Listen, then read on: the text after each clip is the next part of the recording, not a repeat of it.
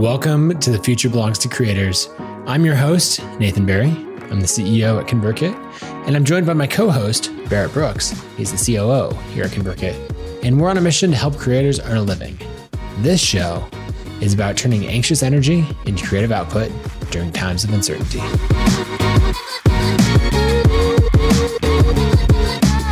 It is episode 84. It's Friday. You know what that means. Casual Q&A Friday. I have my Go Vote shirt on. I just need to make a statement real quick. I keep seeing all these people saying, when you say go vote, you know what you really mean. Why don't you just say it? And you know what? What I really mean is go vote. I don't care who you vote for. I think everyone should vote, and I think it makes the democratic process much healthier. So if you're in the US, I say go vote. Vote what you believe in. I have personal opinions, but that's not part of my statement. So to anyone who says when I say go vote, it means vote for a specific candidate. You shouldn't generalize. Anyways, how are you doing, Nathan Barry? Yeah, don't make those assumptions. I'm good. It's a beautiful day. Chilly, but beautiful here in Boise. My ballot showed up yesterday. I don't know why I don't just do this every year. Like, why is this a thing that this year for the first time I'm like, oh, like, let's get a ballot in advance. And every other time I'm like, let's make this complicated. I actually have to go places. Well, here's an even deeper thought. Imagine this. There's a magical cord that goes from the power line to your house, and it allows magical streaming of many different kinds of information. And through this, you can securely log in to a site, for example. You might even have nonpartisan information about the measures, and you could click buttons and vote. Ooh. Maybe in our lifetimes. Maybe. I prefer to stand in line for 5 hours. Thank you very much. You know what? While we're on this topic, everything has turned into a political issue this cycle. Mail-in voting has turned into this big thing. Everyone's talking about how ridiculous it is and whether you should vote and whether it will actually work and the amount of fraud, all of this stuff. There are some states, rumor has it, that do like exclusively mail-in voting. Indeed. I live in one of them. Do I understand that Oregon is one of these magical lands? Who was doing this the other day? Oh, we watched the West Wing stage play reunion thing they did in support of Get Out the Vote campaigns. And they did one monologue in between, basically saying that there have been something like 164 total cases of voter fraud that have been proven in the last, I don't know how long, 10 years. Oh, wow. That's not many. I found that pretty remarkable. I'm not saying there's not more than that. I'm just saying I think it's way overblown. Yeah. And I have always had a great experience with mail-in voting in the 5 years that we've been here in Portland. So anyways. That makes sense. Anyway, I'm great today. Would love to hear from anyone tuning in the chat how you're doing. I don't know what's going on. I'm going to take an early day today, do the podcast, get a little more work done. I got some writing done this morning, which is all good. It's been a week. It's been a lot of work this week. And so it's time to take a step back. I guess in other news, we officially own the house next door. We've been like pretending that we own it for a little while because we bought it directly from the owner. It's sort of been a delayed process, but now it's all official. And so that's fun. It'll be on Airbnb in probably 2 weeks, So anyone who wants to come stay, we've got a great house on the farm. And if by anyone, I mean Barrett Brooks, that would be great. Be right there. Anyway, how are you doing? I'm green. I made a little side trip to Home Depot this morning. We bought a house this year. I've recognized literally no one is going to care about this, and I'm going to tell you anyways. So deal with it for a minute. We're still within our 5-minute window of banter.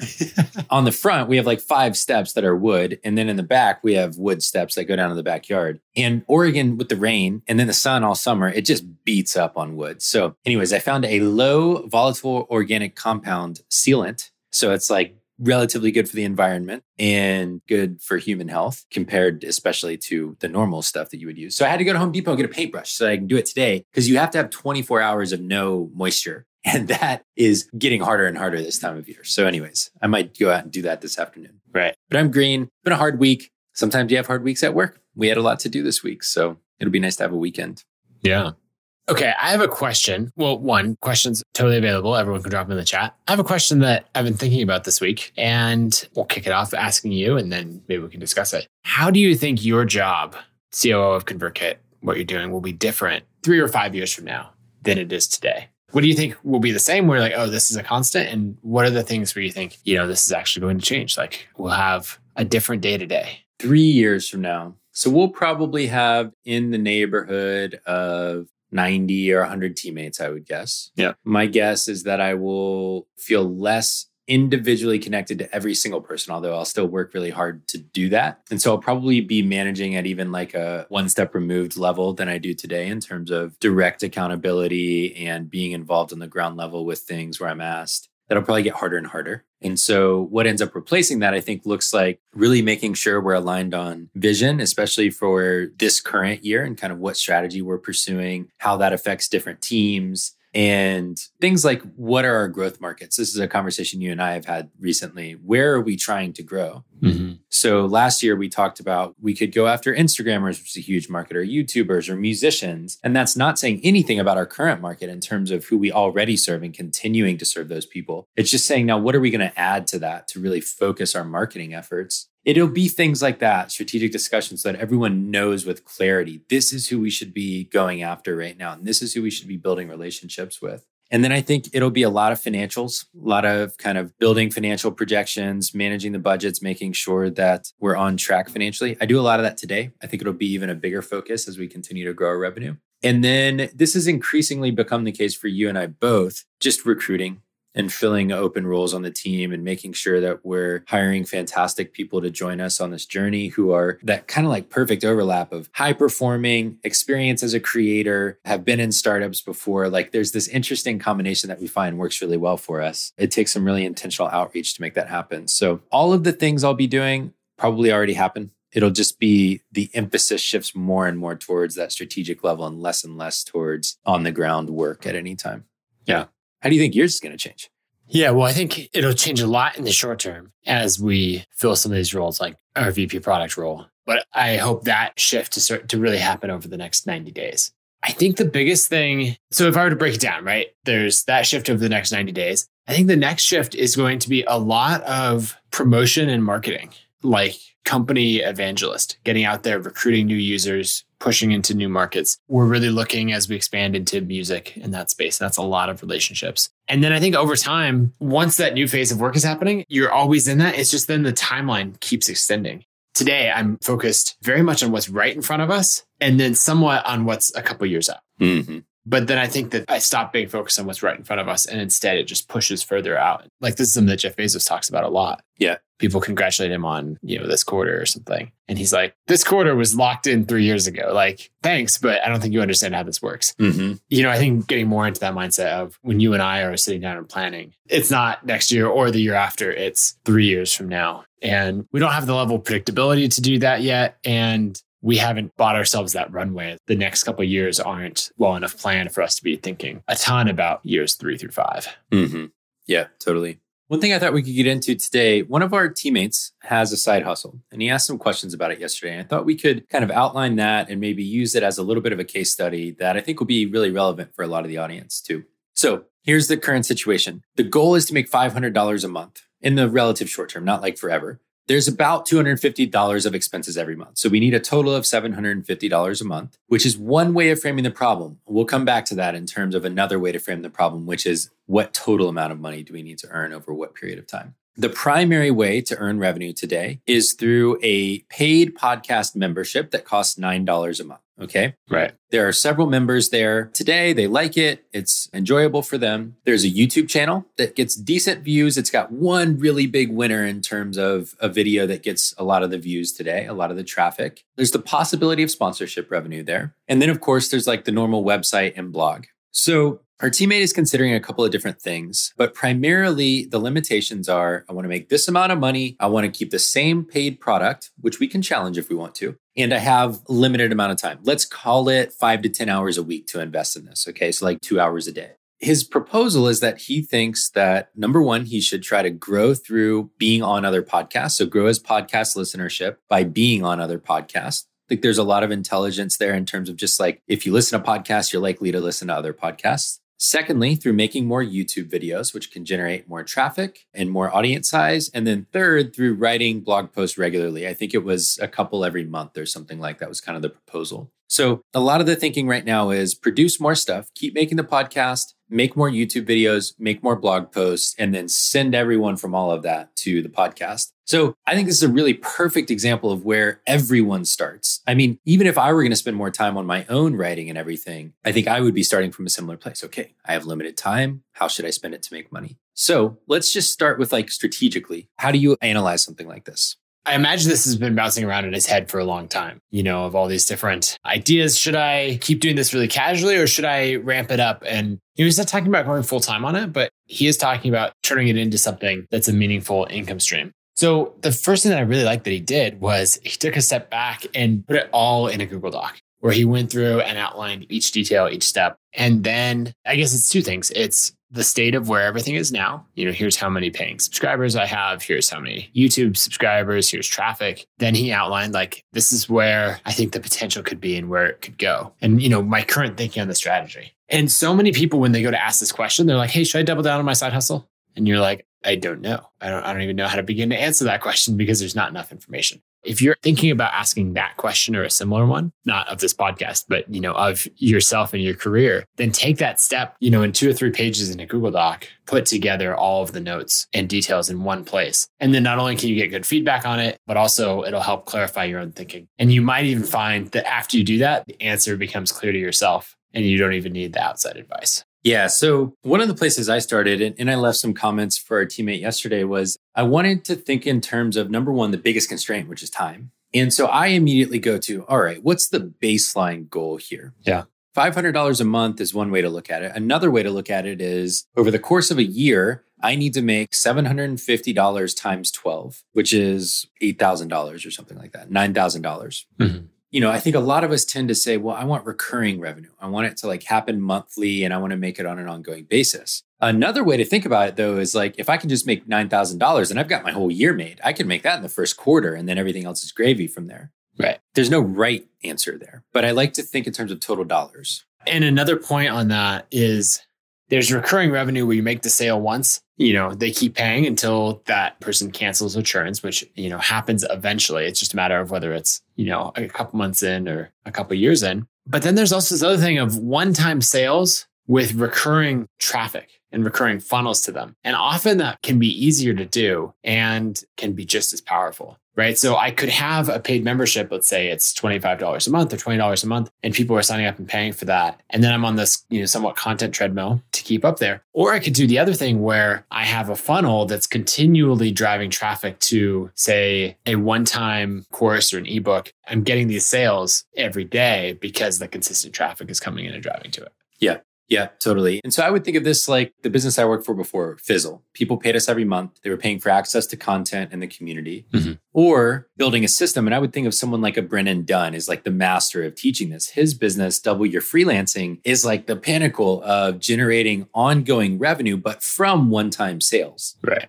And here's what I love about systematically driving one-time sale revenue. You don't owe those people anything beyond the thing and the outcome that you sold them the first time. Now, you want to take care of them, right? You want to maintain them in your audience. And ideally, maybe you'll sell them something else in the future. Yeah. That's not saying like you should just throw away the relationship. But with any ongoing purchase, the hesitancy I always have, especially if it's not my full-time thing, is will I be able to maintain the pace and the quantity of content that these people are paying for and that they're going to expect from me now that they're paying? I'll give a great example. A while ago, I was redoing my own site and thinking about how I wanted to make money. I had my coaching practice, which we talked about a few episodes ago. I shut that down. I had like 1 or 2 clients who really wanted to maintain the relationship and I enjoyed working with them. But eventually those things shut down too. And it was like, all right, I wouldn't mind still making some money on the side just to keep my skills fresh, but I don't want to be doing services. I don't have time for services anymore. How do I want to do it? Patreon was kind of on its growth trend and I wanted to try them out. So I set up a Patreon and it was like, just support my writing, a podcast, something like that. And then the last one was a monthly book club with me. I was like $100 a month. That was kind of like setting up a framework for later, right? Well, I have not looked at Patreon and I don't even know how long. Mm-hmm. And then this week, it's probably been 2 years since I set that thing up. This week I get an email and someone from my audience had signed up for the book club. And I'm like, oh, shit. And so now I have a decision to make, right? Do I want to go do like a promotion of my book club to my audience? I think a lot of people would really love it. I think I'm quite good at facilitating conversation and like pulling learnings out of books, which is why I had the idea to begin with. And it could be a lot of fun. But if I do that and I actually get the 8 or 10 people I think will join me, which would be great, be $1,000 a month or something like that, I got to show up for book. I got to read a book every month and I got to show up for book club every month, ready to host a great discussion. And part of me would really enjoy that. But the question is, do I want to make that commitment given everything else that I have on my plate? And that's the same kind of question I think about with the recurring commitment when it's a side project like this.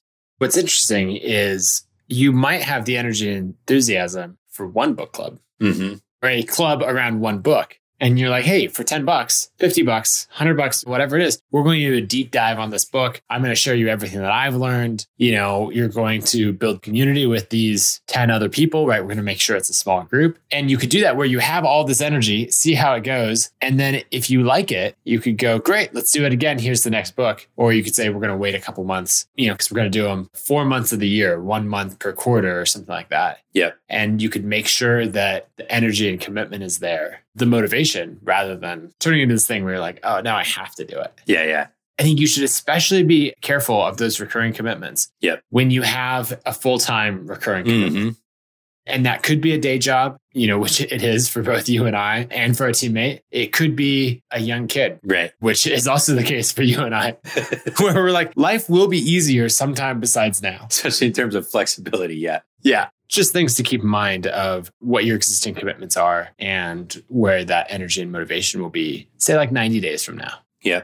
So here was ultimately my advice that I gave on this, because the question was really, how do I get this outcome? My advice was, don't try and produce content across all those channels with such limited time. Pick one content channel. Because I believe, number one, you can grow an audience faster when you've only got one thing. And number two, you're way more likely to keep up with the momentum and the habit of it. The second thing is, if you are absolutely set on the paid monthly podcast being the thing, then I would focus on podcasting. And that's it. And then I would find ways to promote the podcast. But if you're open to changing how you make money, I think what I would do is I would probably come up with a one-time product and build a system around promoting that. The other thing I'll say about a podcast, and I said this to Ben, our teammate as well. I asked if we could mention him and he said yes. I have found that a podcast is a much better audience engagement content channel than it is audience growth channel. And for even the most successful podcasts I found that become audience growth channels, they started with a large audience to begin with in almost every case, unless they were like a podcasting company or something like that. And so you think about Tim Ferriss, for example. Tim Ferriss had, I don't know how many, hundreds of thousands of people on his email list before the podcast started. And then the podcast became a more intimate and powerful way to connect with his audience. And now that's like the primary thing he does. And it's become this self-fulfilling flywheel because it gets highlighted. It's in the top charts. That attracts more listeners. Everyone knows about it. But without that early momentum, I don't think it would be where it is today. It would have been a lot harder. Right. And so I think for anyone who's getting started at this stage or just wanting to start earning money, a podcast is a really hard way to grow an audience. Whereas YouTube, and I mentioned this as well, is the world's second largest search engine. And so if you're trying to grow an audience, YouTube might be a better spot. It probably is a better spot than podcasting right now. There's no YouTube equivalent for audio at the moment. So anyways, those were just kind of some of my high level thoughts. Sounds good. I'm going to take a little break from the usual format of the show since we're already talking about Ben and just plug him as a creator of the day. We'll probably get into some more later, but so his site is brilliantside.com. And so he dives into meditation and mindfulness and dealing with anxiety and everything else. His podcast is called Shut Up Brain. He's just got relatively short episodes, 20 to 30 minutes usually, mix of interviews and, other content on mindfulness. And then his YouTube channel is growing. So Ben from Brilliant Side is his YouTube channel and he's got 2,800 subscribers. And as we mentioned earlier, it's growing methodically and consistently over time. Yep, totally. It's all there. I have no doubt he can get there. And really, it's just like, okay, which path do you want to take, basically? Yeah. And so I would say, let's go help him out by going and subscribe to his stuff and all of that. You were going to go to the next question. I was. Emily, we can always rely on you, Emily. You're always here. I truly am grateful for you listening every week. Emily's got a couple of questions. She's starting with the Craft and Commerce. So Craft and Commerce is our annual conference for creators. I'm going to venture to say that is one thing that will change. I believe I will continue to host Craft and Commerce, that I will probably spend even more time on it, and that it will become more of a festival than just a conference over the next 3 to 5 years. We have not talked about any of that necessarily, but I'm just putting that out into the universe. I I believe that. add more and more musicians into our creator customer base, I think there's going to be a ton of opportunity for that weekend to become really special, a really special mix of performances and talks. And I think it's going to be a ton of fun. But that was not the question. Emily asked, if June of 2021 looks like now in terms of coronavirus and everything else, do we think we'll still hold the conference? No. I don't think so either. It's kind of depressing, but I mean, we wouldn't even have a team retreat right now. We didn't have a team retreat. It's looking awfully sketchy for us to have a team retreat this winter. I just think that one, it's hard enough to get people to come to a conference, and then two, to have any kind of that risk or liability. Obviously, there's the business side of everything, but even just imagining how we would feel if, like, say 25 people got COVID from one of our events. I would feel terrible. Mm-hmm. I just can't see it. Yeah. Doesn't mean that, the world won't be different 9 months from now, but those are the conversations we're having right now. Like, you and I have an agenda item. We punted it until a week from now after our board meeting to dive in on what that would look like in plans for next year, but it's not looking good. Yeah. I would imagine the world's going to look very similar June of next year as it did June of this year, with the exception that I believe there will be a working vaccine. How well it works and whether we know how safe it is all the way, different question. But I do believe there will be probably more than one vaccine available with some level of efficacy, obviously, because it has to work to get approved. And so it's interesting to think about how we get back to events at all eventually. Is it like bring your vaccine proof? Is it like, have a negative test the day you arrive? I don't know how we get back to in-person events at some point, but it's going to be really awkward. The other thing I'll say, though, is that we did not do digital this year. It just didn't feel like it could capture the spirit of the thing. But I don't believe we'll go 2 years without any kind of event. So I do believe that if we're in the same situation in June, we will have a digital version. Yeah. And we'll figure out how to make it as good as it can be digitally. I think we've seen enough examples now that are 70, 80% of what you at least get from the content when you're live, if not the interaction. And so we'll probably find a way to do that at a minimum. Yeah, I think the reason we didn't do digital this time is that it would have been trying to cram it in. It would have felt like a cheap substitute. Whereas I think if we decide next year is going to be digital, then we have a lot of time to think about it and really craft an experience and try to recreate a lot of that magic and even create some new things. I think there are some things that will be possible in digital that is not possible in real life. And I don't mean this in an arrogant way, but I trust us to come up with something pretty innovative if we have time. Yep. And so I'd love to create something that other online events look to and go, we should do that too. That's totally happened from Craft and Commerce in person. It's one of those things like only do it if you can do it really well. With time, we could do a great digital experience. Yeah, I think so too. Okay, Emily asked one more question, and we'll probably make that our last one of the day unless anyone pops in right here at the end. Said, what do you think social media will look like in 10 years? Any predictions? Okay, so whenever something like this comes up, I always first find it helpful to rewind and go back 10 years. So in 2010, Instagram had just launched. Facebook was by far dominant. MySpace was basically dead. Twitter was early days. It was still like early adopter-ish, like maybe starting to go mainstream by 2010, I guess. Yeah. Snapchat, TikTok weren't around. Mm-hmm. But it was, Snapchat, I feel like had their wave and then came back down. That's a hard question. I mean, a lot changes in 10 years. It's hard to see where these waves are going to be. One of the things that seems like it's true, maybe it won't be, we'll see, is it seems like there's more companies trying to foster real connection, like depth of connection between smaller groups of people within a much broader network of people. Yeah. So I think about like, why are all these audio apps popular right now? It might be pandemic living.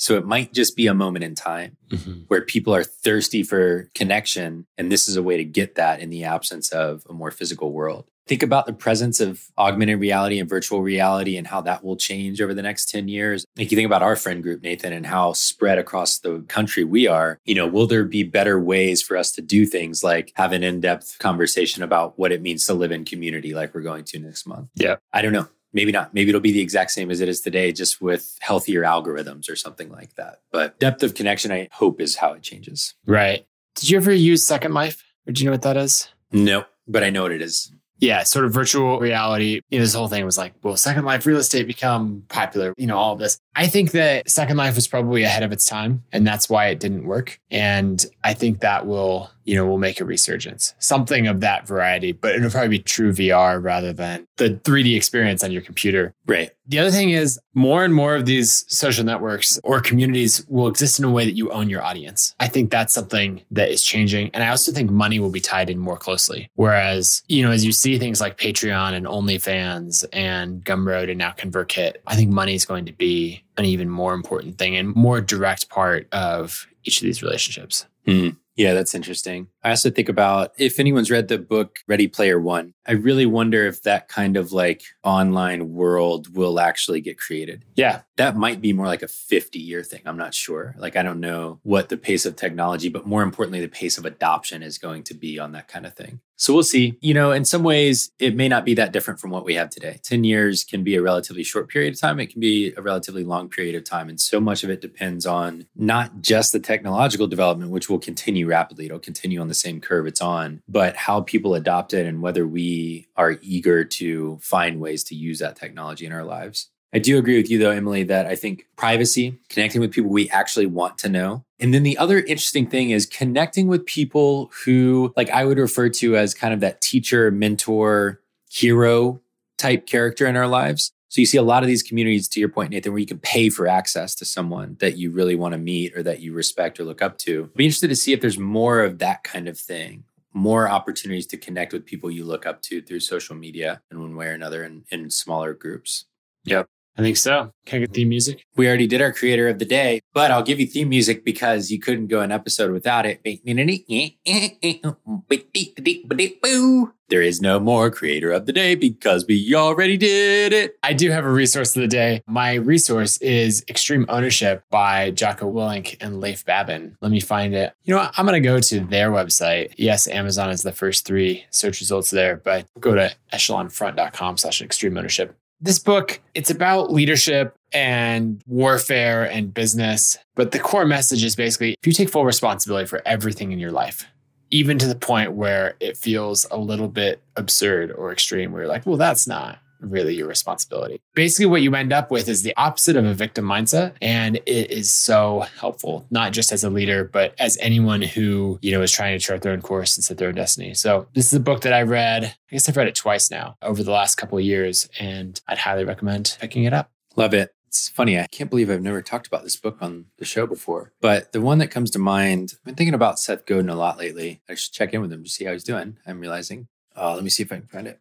He's got 19 books or something, by the way, or 20 books. Crazy. I'm not going to find it. I'll share it next week when I've got the physical copy with me. We'll skip it today. We're going with Extreme Ownership. We both agree that one's awesome. So cliffhanger for next week. All right. We'll leave it there for today. Thanks for hanging out. We will not be around on Monday. We have a board meeting. We're going to be actually working instead of pretending to work. I was going to keep talking until Barrett waved forever, but he cut out. On that note, have a great weekend, you all. Go vote. We'll see you later.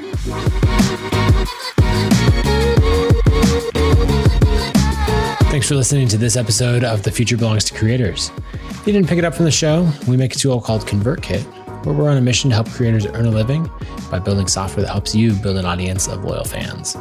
If you want to give ConvertKit a try, you can go to landingpage.new to launch your next creative project. You'll be able to build a landing page and send emails for up to 500 subscribers totally for free. So again, that's landingpage.new. You can get started with your free ConvertKit account today.